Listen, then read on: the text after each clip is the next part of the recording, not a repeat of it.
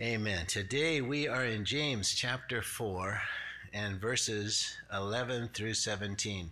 If you're a guest with us, we're just working we read through the Bible and we pick a book and we work through it, and you happen to have joined us at this particular point in James' letter. In honor of God's word, would you stand with me as I read this passage to you?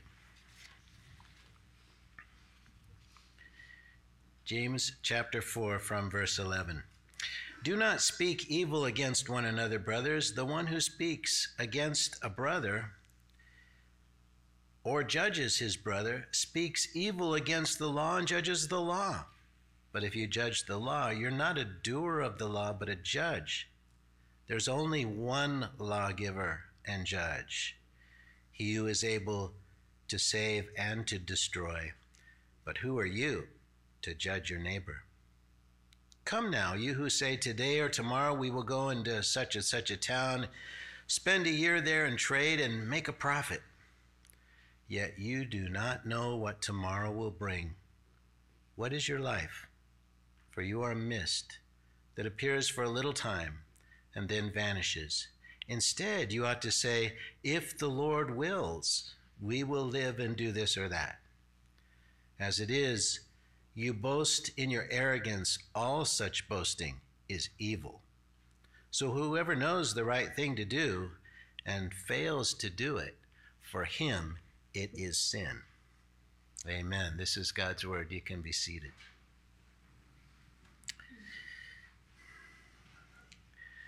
So in our passage for today, James returns to the power of the tongue and our inclination to harm our brothers and sisters with the words that we speak. And he's really expounding on a proverb that Solomon gave us, Proverbs 18:21. Death and life are in the power of the tongue, and those who love it will eat its fruit. Sow death, and you will eat the fruit of death. What a warning we should take from that. But also, if you sow life, you will reap the fruit of life. And what a promise we find in that. Amen?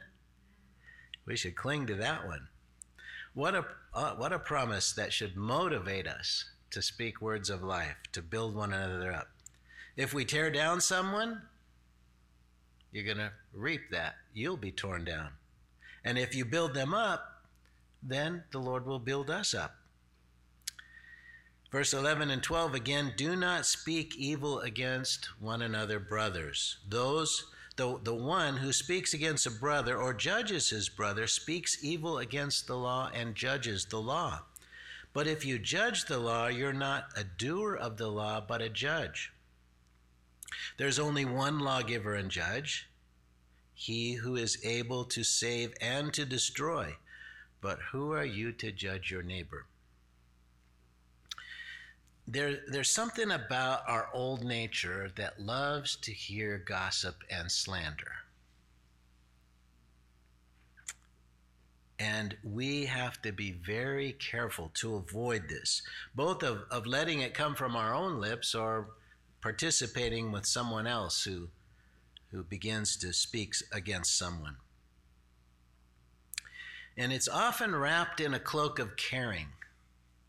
You know, for example, I have something I need to share with you so you can pray for this brother. Well, first you should think, if he was standing here, would I say it? And if you have hesitancy at all, don't say it. If you think you need to share it, why don't you ask that person, do you want me to share it with others so others can pray with you as well? Because if they haven't said, please do that, then you should refrain from doing it. James' point is that when we speak evil of a brother or sister, we put ourselves in the place of God, who is the righteous judge. And he's the only one who can see the heart of the individual who we're talking about. The only one who knows all the details of what they're going through. Speaking evil of someone violates the royal law to love one another. James has emphasized that we have to be doers of the word and not just hearers. But if we step into the role of judge, then we're no longer a doer. We've taken the role of judge. And there's only one lawgiver and judge, and you and I are not it. Amen? He's the final judge, and he can save or destroy because he knows what is best, and he has all power to do so. He knows the heart, and whether it's hardened or whether it still has a chance to change. Would we presume to know if grace or judgment was needed? Think for a minute how presumptuous that is. It assumes that we know everything about that person, that we can see their heart. James asks us a thought-provoking question. He asks, who are you to judge your neighbor? And it's very similar to the question that Paul asked the Romans, who are you to pass judgment on another man's servant? Do you believe that you have the discernment of God to tell others about your neighbor's heart? That is prideful. And yet, we're so often tempted to do just that. It's especially tempting when we feel we've been wronged by that person. We want to tell somebody else what that person put us through. I know I have certainly been guilty of that. And meditating on this passage really convicted me. Who am I to judge my neighbor, who, by Jesus' definition, is anyone that I encounter? That's not being humble before God. When I do that, I'm asking for the same lack of grace to be shown to me. We all fall short of that royal law, the great commandment, to love God with all our heart, soul, mind, and strength, and our neighbor as ourselves. So who are we to judge? We violate those two most important commands when we speak evil of someone made in God's image. And the fact that everyone does it is no excuse, for all have sinned and fallen short of the glory of God. And that what you say is true is not an excuse. We're to demonstrate the difference God has made in our hearts. I was really blessed the other day when someone, we were sitting around a table and someone started to talk about somebody, and a person spoke up and said, that person's not here, we shouldn't talk about them.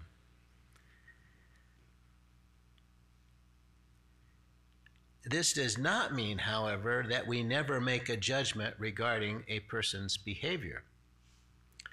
Kent Hughes has a marvelous sermon on this passage. Sometimes I'm tempted just to read somebody else's sermon because they do such a fantastic job. And Kent Hughes was one, however, this is my own. But I will quote him here. He explains, it's the Christian's duty to exercise judgment. For example, we are to beware of false prophets. How can we determine a false prophet except by judging him against the standard of God's word? Likewise, we're told by their fruits you will recognize them. Recognition hinges on careful judgment. We're to judge adultery, murder, lying, and theft as sins.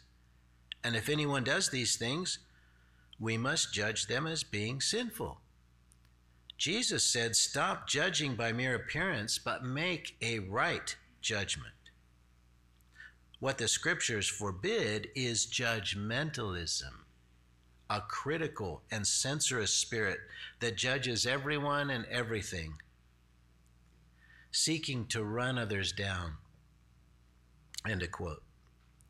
There are times when we must make a judgment, but even then, is it really necessary to tell others?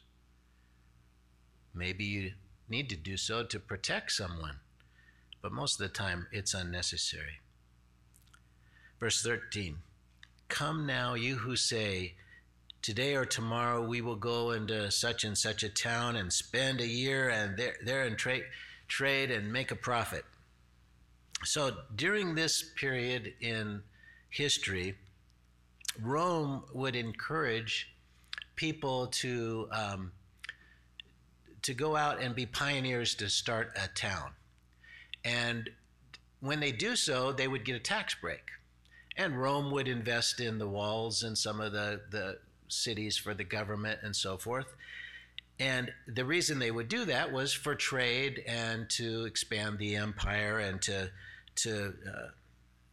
make it easier for their armies to have different places to defend as they move in different directions. And Jews saw this as a great advantage to make money. They don't have to pay taxes if they go. So Jews went, that's how part of the reason they got scattered so far is they were partaking in these programs. And when they had 10 men, they would make a synagogue in that town. And the synagogue then would declare that there was one true God creator. It also could be that James is speaking of trading from city to city, although he says it's a year there. Jews would notice the difference in prices in different regions, and they would buy things in one region and then transport them to a place where they were more valuable and make a profit. So James is addressing this tendency to make plans to become wealthy without acknowledging God and boasting in their own ability to do so. He's addressing our prideful way of forecasting what we will make of our life as if we were the ones in control. It's the presumption that we are masters of our own life, so that we need to do no more than decide, and lo and behold, it's going to happen just like that.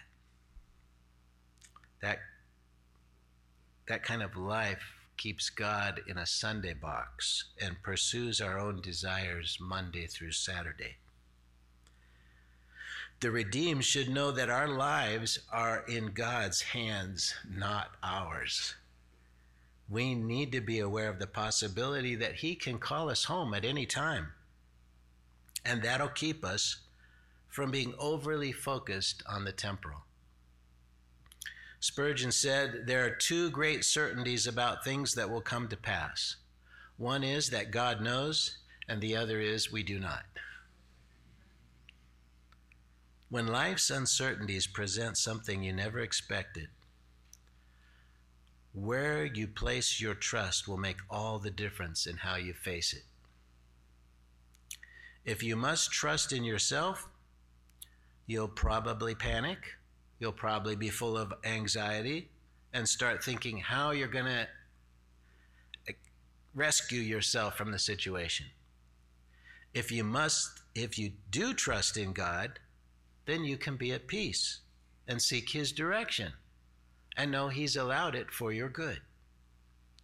Moyer writes, it's all so ordinary.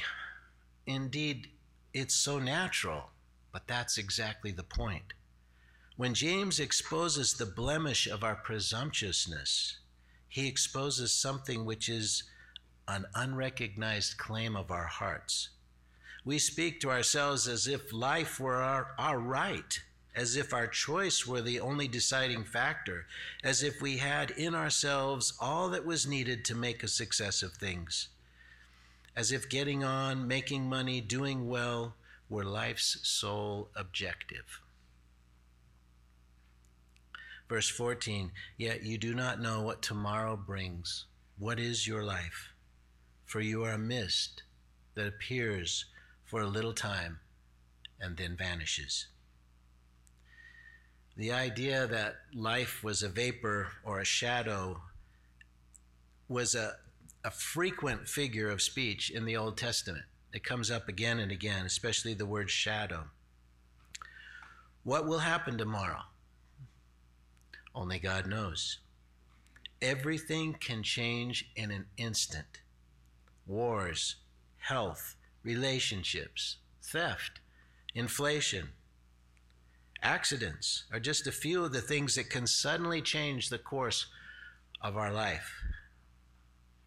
Now, we don't need to live in fear because we know the promise of Romans 8:28 that all things work together for good to those who love God and are called according to his purposes.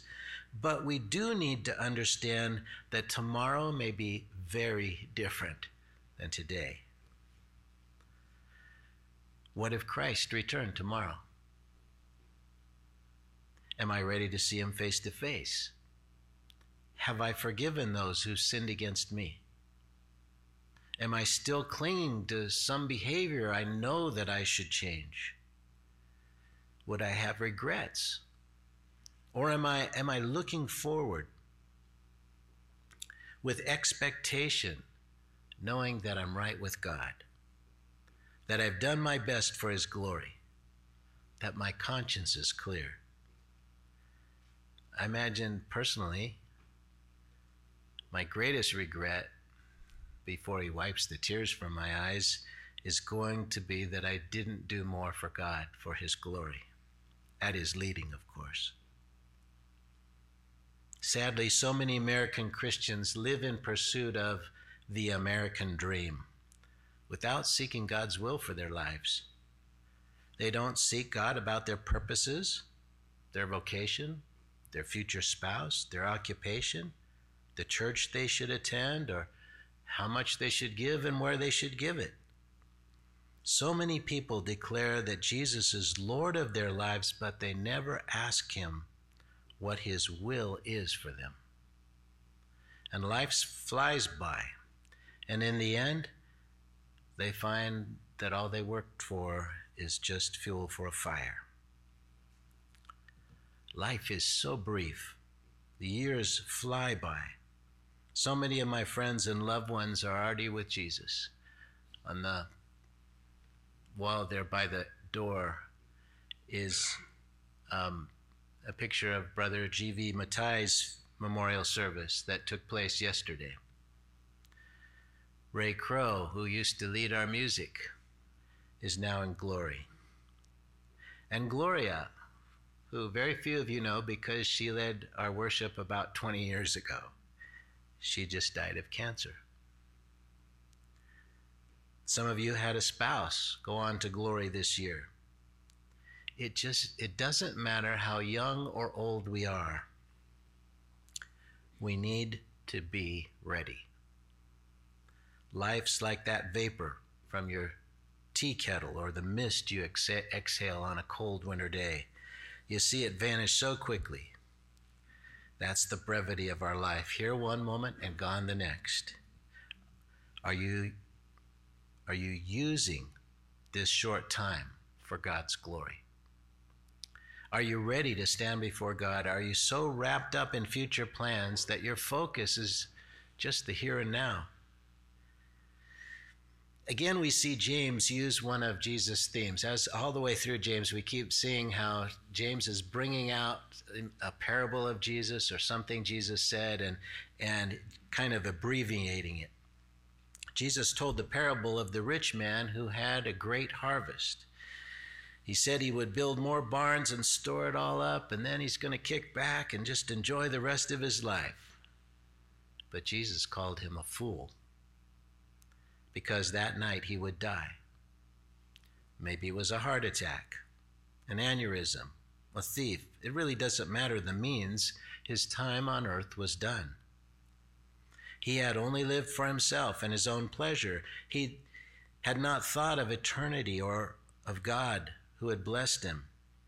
His whole focus was on pleasure, not on his laborers, not on the poor, nor of God his creator.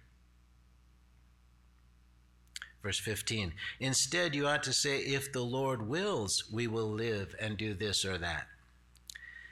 Now this is more than just tacking on the phrase at the end of your plans. It's acknowledging that God is the one who holds our life in his hands, and he may have a very different plan from ours. He may call us home tomorrow. Or maybe he'll direct us on a path that we couldn't imagine. Or he may do something much greater than we imagine. He often does more than we dream, but not always in the way we dream.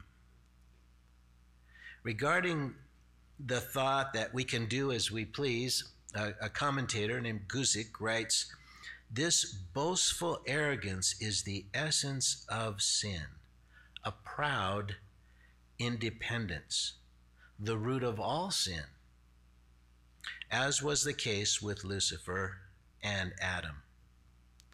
The point is that we serve a loving God who predestines our lives. Now, I don't understand how he predestined our life and yet he gives us free choice, but I know he does. Nor do I pretend to understand the path he takes us down, but we should all acknowledge that he put us where we are at the time we are so that we might be drawn to him. The Apostle Paul wrote about this in Acts chapter 17, verse 26 and 27. He writes, "And he made from one man every nation of mankind to live on all the face of the earth, having determined allotted periods and the boundaries of their dwelling places, that they should seek God and perhaps feel their way toward him and find him." Yet he's actually not far from each one of us. We're dependent on God. That is the humble reality of our condition. James has given us 3 reasons not to be cocky about our plans. The first is we're ignorant regarding what tomorrow holds. The second, our lives are brief, like a vapor. And finally, we are entirely dependent on God. Paul is telling us in Acts passage that God is involved in the intimate details of all of our lives. He allows things and ordains things to come into our lives to draw us to himself. And we must realize that he's a loving God and sees our situations as his divine opportunity to draw us to himself. Whether we see it as good or bad, God sees it as necessary to bring us into a deeper relationship with him. When we do not see life in that way, we stress out, we're miserable, we blame God for what we consider to be bad. And that only deepens the trial we're enduring. When we do see our situation as a part of God's design, then we look for what we're to learn in it and how we might draw closer to him through it. The Puritans would often, when they wrote, they would often, even in conversation, they would add to the end of any future plan or suggestion, Deo volente, Latin for God willing.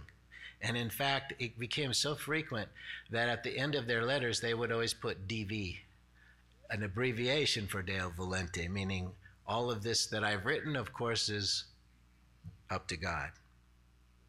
It became such a common expression that they'd use that abbreviation. It's holding the continual attitude that our life is in God's hands to do with as he wills.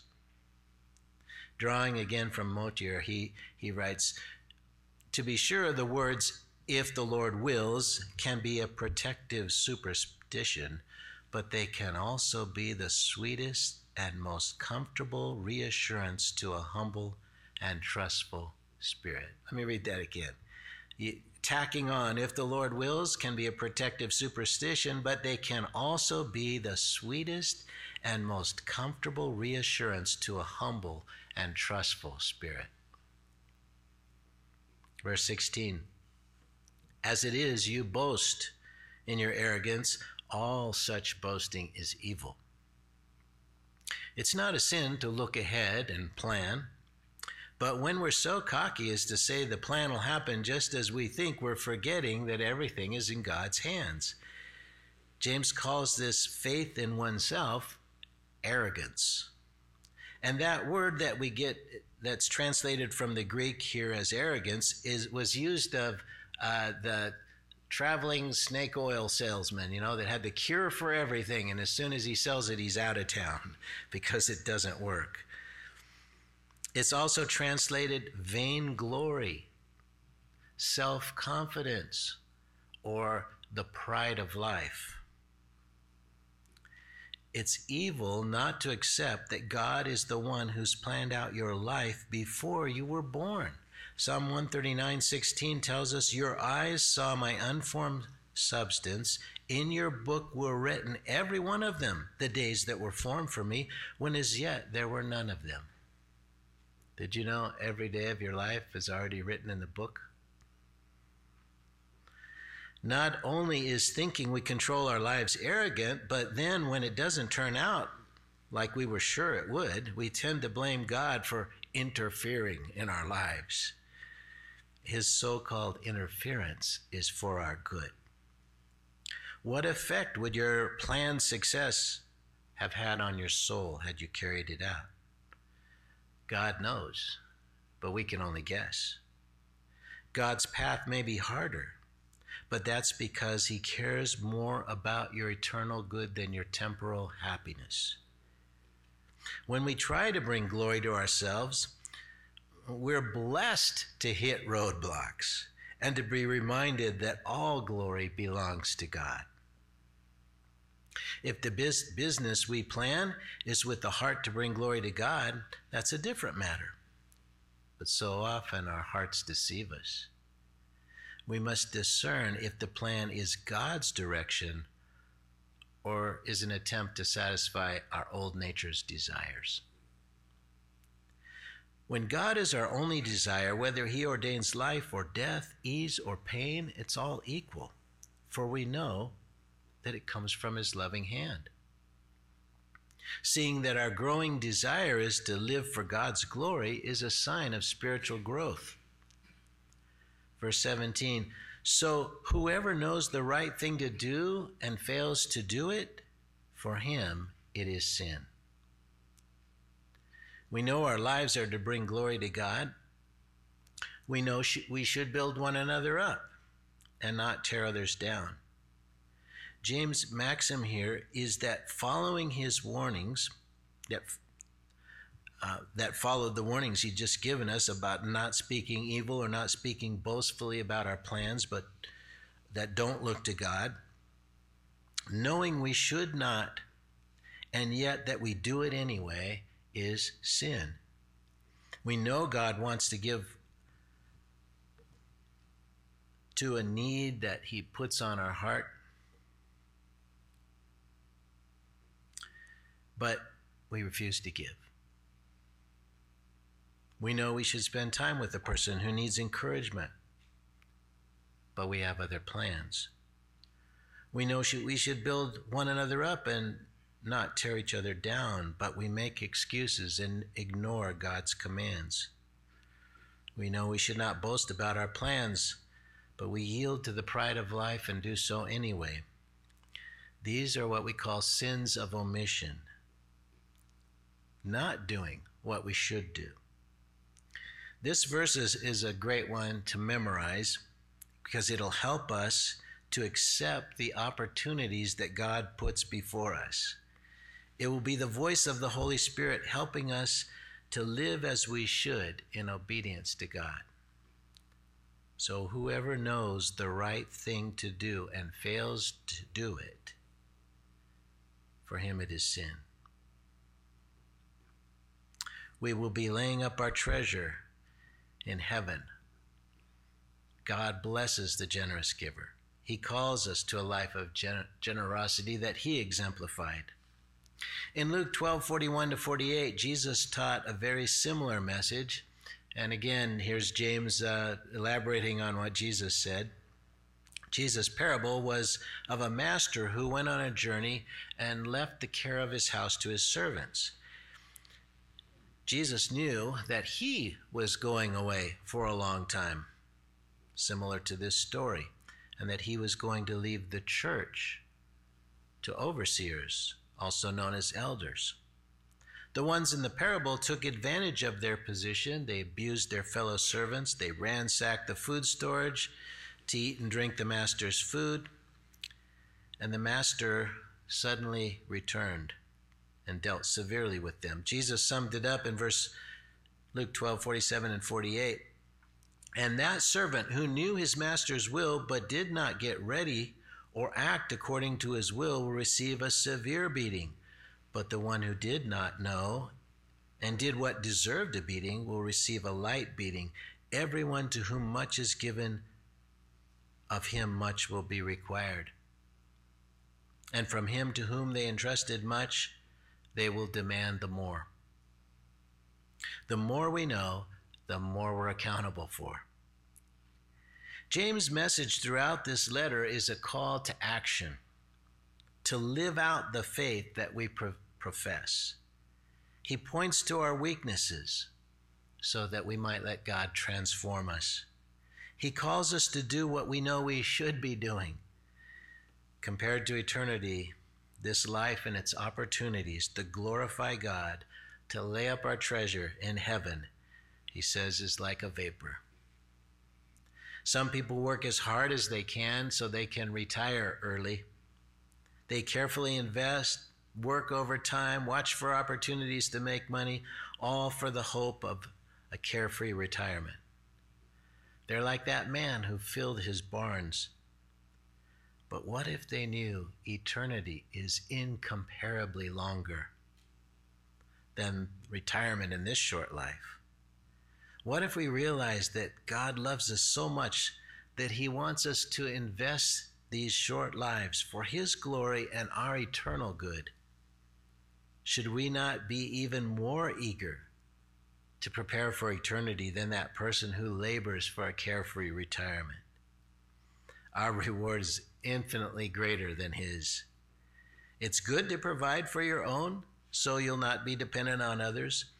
But when that supersedes our preparation for eternity, our priorities are misplaced. May God teach us to number our days that we may get a heart of wisdom, said the psalmist in Psalm 90, verse 12. Teach us to number our days. In other words, to realize how brief our life is, so that we may live a wise life. Amen. Joe, would you lead us in a closing song, and then I'll bring the benediction.